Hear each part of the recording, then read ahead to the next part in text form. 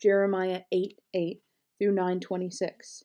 How can you say, "We are wise because we have the word of the Lord," when your teachers have twisted it by writing lies? These wise teachers will fall into the trap of their own foolishness, for they have rejected the word of the Lord. Are they so wise after all? I will give their wives to others and their farms to strangers. From the least to the greatest, their lives are ruled by greed. Yes, even my prophets and priests are like that. They are all frauds. They offer superficial treatments for my people's mortal wound. They give assurances of peace when there is no peace. Are they ashamed of these disgusting actions? Not at all. They don't even know how to blush.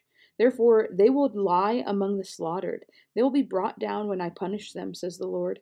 I will surely consume them. There will be no more harvests of figs and grapes.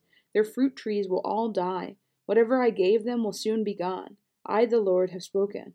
Then the people will say, "Why should we wait here to die? Come, let's go to the fortified towns and die there." For the Lord our God has decreed our destruction and has given us a cup of poison to drink, because we sinned against the Lord. We hoped for peace, but no peace came. We hoped for a time of healing, but found only terror. The snorting of the enemy's war horses can be heard all the way from the land of Dan in the north. The neighing of their stallions makes the whole land tremble. They are coming to devour the land and everything in it, cities and people alike. I will send these enemy troops among you, like poisonous snakes you cannot charm. They will bite you, and you will die. I, the Lord, have spoken. My grief is beyond healing. My heart is broken. Listen to the weeping of my people. It can be heard all across the land. Has the Lord abandoned Jerusalem? The people ask. Is her king no longer there? Oh, why have they provoked my anger with their carved idols and their worthless foreign gods, says the Lord. The harvest is finished and the summer is gone, the people cry. Yet we are not saved. I hurt with the hurt of my people. I mourn and am overcome with grief. Is there no medicine in Gilead? Is there no physician there? Why is there no healing for the wounds of my people? If only my head were a pool of water and my eyes a fountain of tears, I would weep day and night for all my people who have been slaughtered. Oh, that I could go away and forget my people and live in a traveler's shack in the desert. For they are all adulterers, a pack of treacherous liars. My people bend their tongues like bows to shout out lies. They refuse to stand up for the truth. They only go from bad to worse. They do not know me, says the Lord. Beware of your neighbor. Don't even trust your brother, for brother takes advantage of brother, and friend slanders friend. They all fool and defraud each other. No one tells the truth. With practiced tongues they tell lies. They wear themselves out with all their sinning. They pile lie upon lie and utterly refuse to acknowledge me, says the Lord. Therefore, this is what the Lord of heaven's armies says. See, I will melt them down in a crucible and test them like metal. What else can I do with my people? For their tongues shoot lies like poisoned arrows. They speak friendly words to their neighbors while scheming in their heart to kill them. Should I not punish them for this, says the Lord? Should I not avenge myself against such a nation? I will weep for the mountains and wail for the wilderness pastures, for they are desolate and empty of life. The lowing of cattle is heard no more. The birds and wild animals have all fled.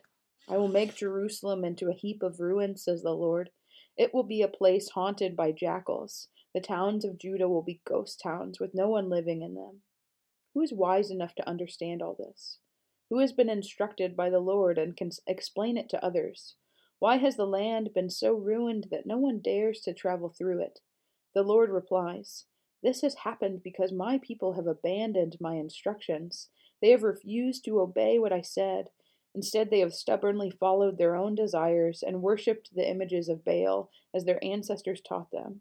So now this is what the Lord of heaven's armies, the God of Israel, says. Look, I will feed them with bitterness and give them poison to drink. I will scatter them around the world, in places they and their ancestors never heard of. And even there I will chase them with the sword until I've destroyed them completely. This is what the Lord of heaven's armies says. Consider all this, and call for the mourners. Send for the women who mourn at funerals. Quick, begin your weeping. Let the tears flow from your eyes. Hear the people of Jerusalem crying in despair. We are ruined. We are completely humiliated. We must leave our land because our homes have been torn down. Listen, you women, to the words of the Lord. Open your ears to what he has to say. Teach your daughters to wail. Teach one another how to lament. For death has crept in through our windows and has entered our mansions. It has killed off the flower of our youth. Children no longer play in the streets, and young men no longer gather in the squares. This is what the Lord says. Bodies will be scattered across the fields like clumps of manure, like bundles of grain after the harvest. No one will be left to bury them. This is what the Lord says. Don't let the wise boast in their wisdom, or the powerful boast in their power, or the rich boast in their riches. But those who wish to boast should boast in this alone, that they truly know me and understand that I am the Lord, who demonstrates unfailing love and brings justice and righteousness to the earth, and that I delight in these things. I, the Lord, have spoken. A time is coming, says the Lord, when I will punish all those who are circumcised in body, but not in spirit. The Egyptians, Edomites, Ammonites, Moabites, the people who live in the desert and remote places, and yes, even the people of Judah. And like all these pagan nations, the people of Israel also have uncircumcised hearts. Colossians 3, 1-17. Since you have been raised to new life with Christ, set your sights on the realities of heaven, where Christ sits in the place of honor at God's right hand. Think about the things of heaven, not the things of earth. For you died to this life, and your real life is hidden with Christ in God. And when Christ, who is your life, is revealed to the whole world, you will share in all his glory. So put to death the sinful earthly things lurking within you. Have nothing to do with sexual immorality, impurity, lust, and evil desires. Don't be greedy, for a greedy person is an idolater, worshipping the things of this world.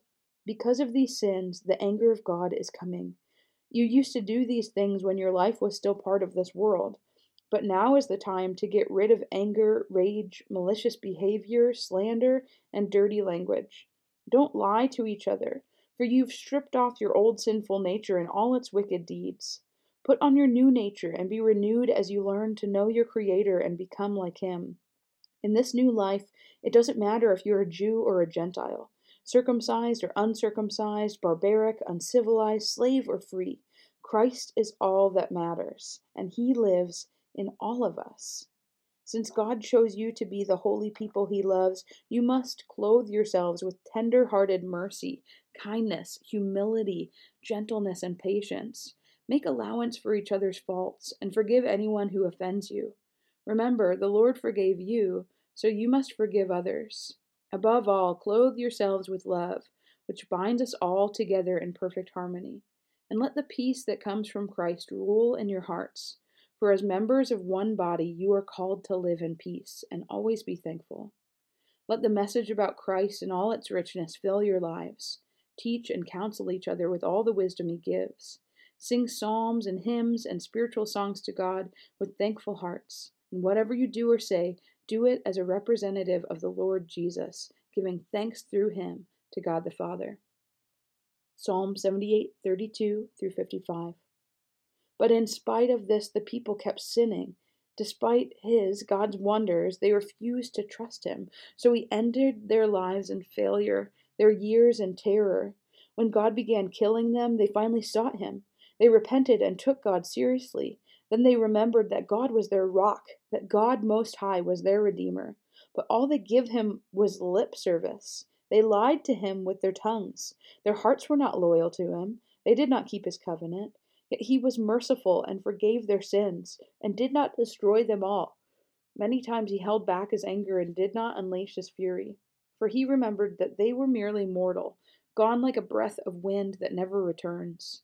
Oh, how often they rebelled against Him in the wilderness, and grieved His heart in that dry wasteland. Again and again they tested God's patience, and provoked the Holy One of Israel. They did not remember His power and how He rescued them from their enemies. They did not remember His miraculous signs in Egypt, His wonders on the plain of Zoan. For He turned their rivers into blood, so no one could drink from the streams. He sent vast swarms of flies to consume them, and hordes of frogs to ruin them. He gave their crops to caterpillars, their harvest was consumed by locusts. He destroyed their grapevines with hail, and shattered their sycamore figs with sleet. He abandoned their cattle to the hail, their livestock to bolts of lightning. He loosed on them his fierce anger, all his fury, rage, and hostility. He dispatched against them a band of destroying angels. He turned his anger against them. He did not spare the Egyptians' lives, but ravaged them with the plague. He killed the oldest son in each Egyptian family, the flower of youth throughout the land of Egypt. But he led his own people like a flock of sheep, guiding them safely through the wilderness. He kept them safe, so they were not afraid. But the sea covered their enemies. He brought them to the border of his holy land, to this land of hills he had won for them. He drove out the nations before them. He gave them their inheritance by lot. He settled the tribes of Israel into their homes. Proverbs 24:27. Do your planning and prepare your fields before building your house.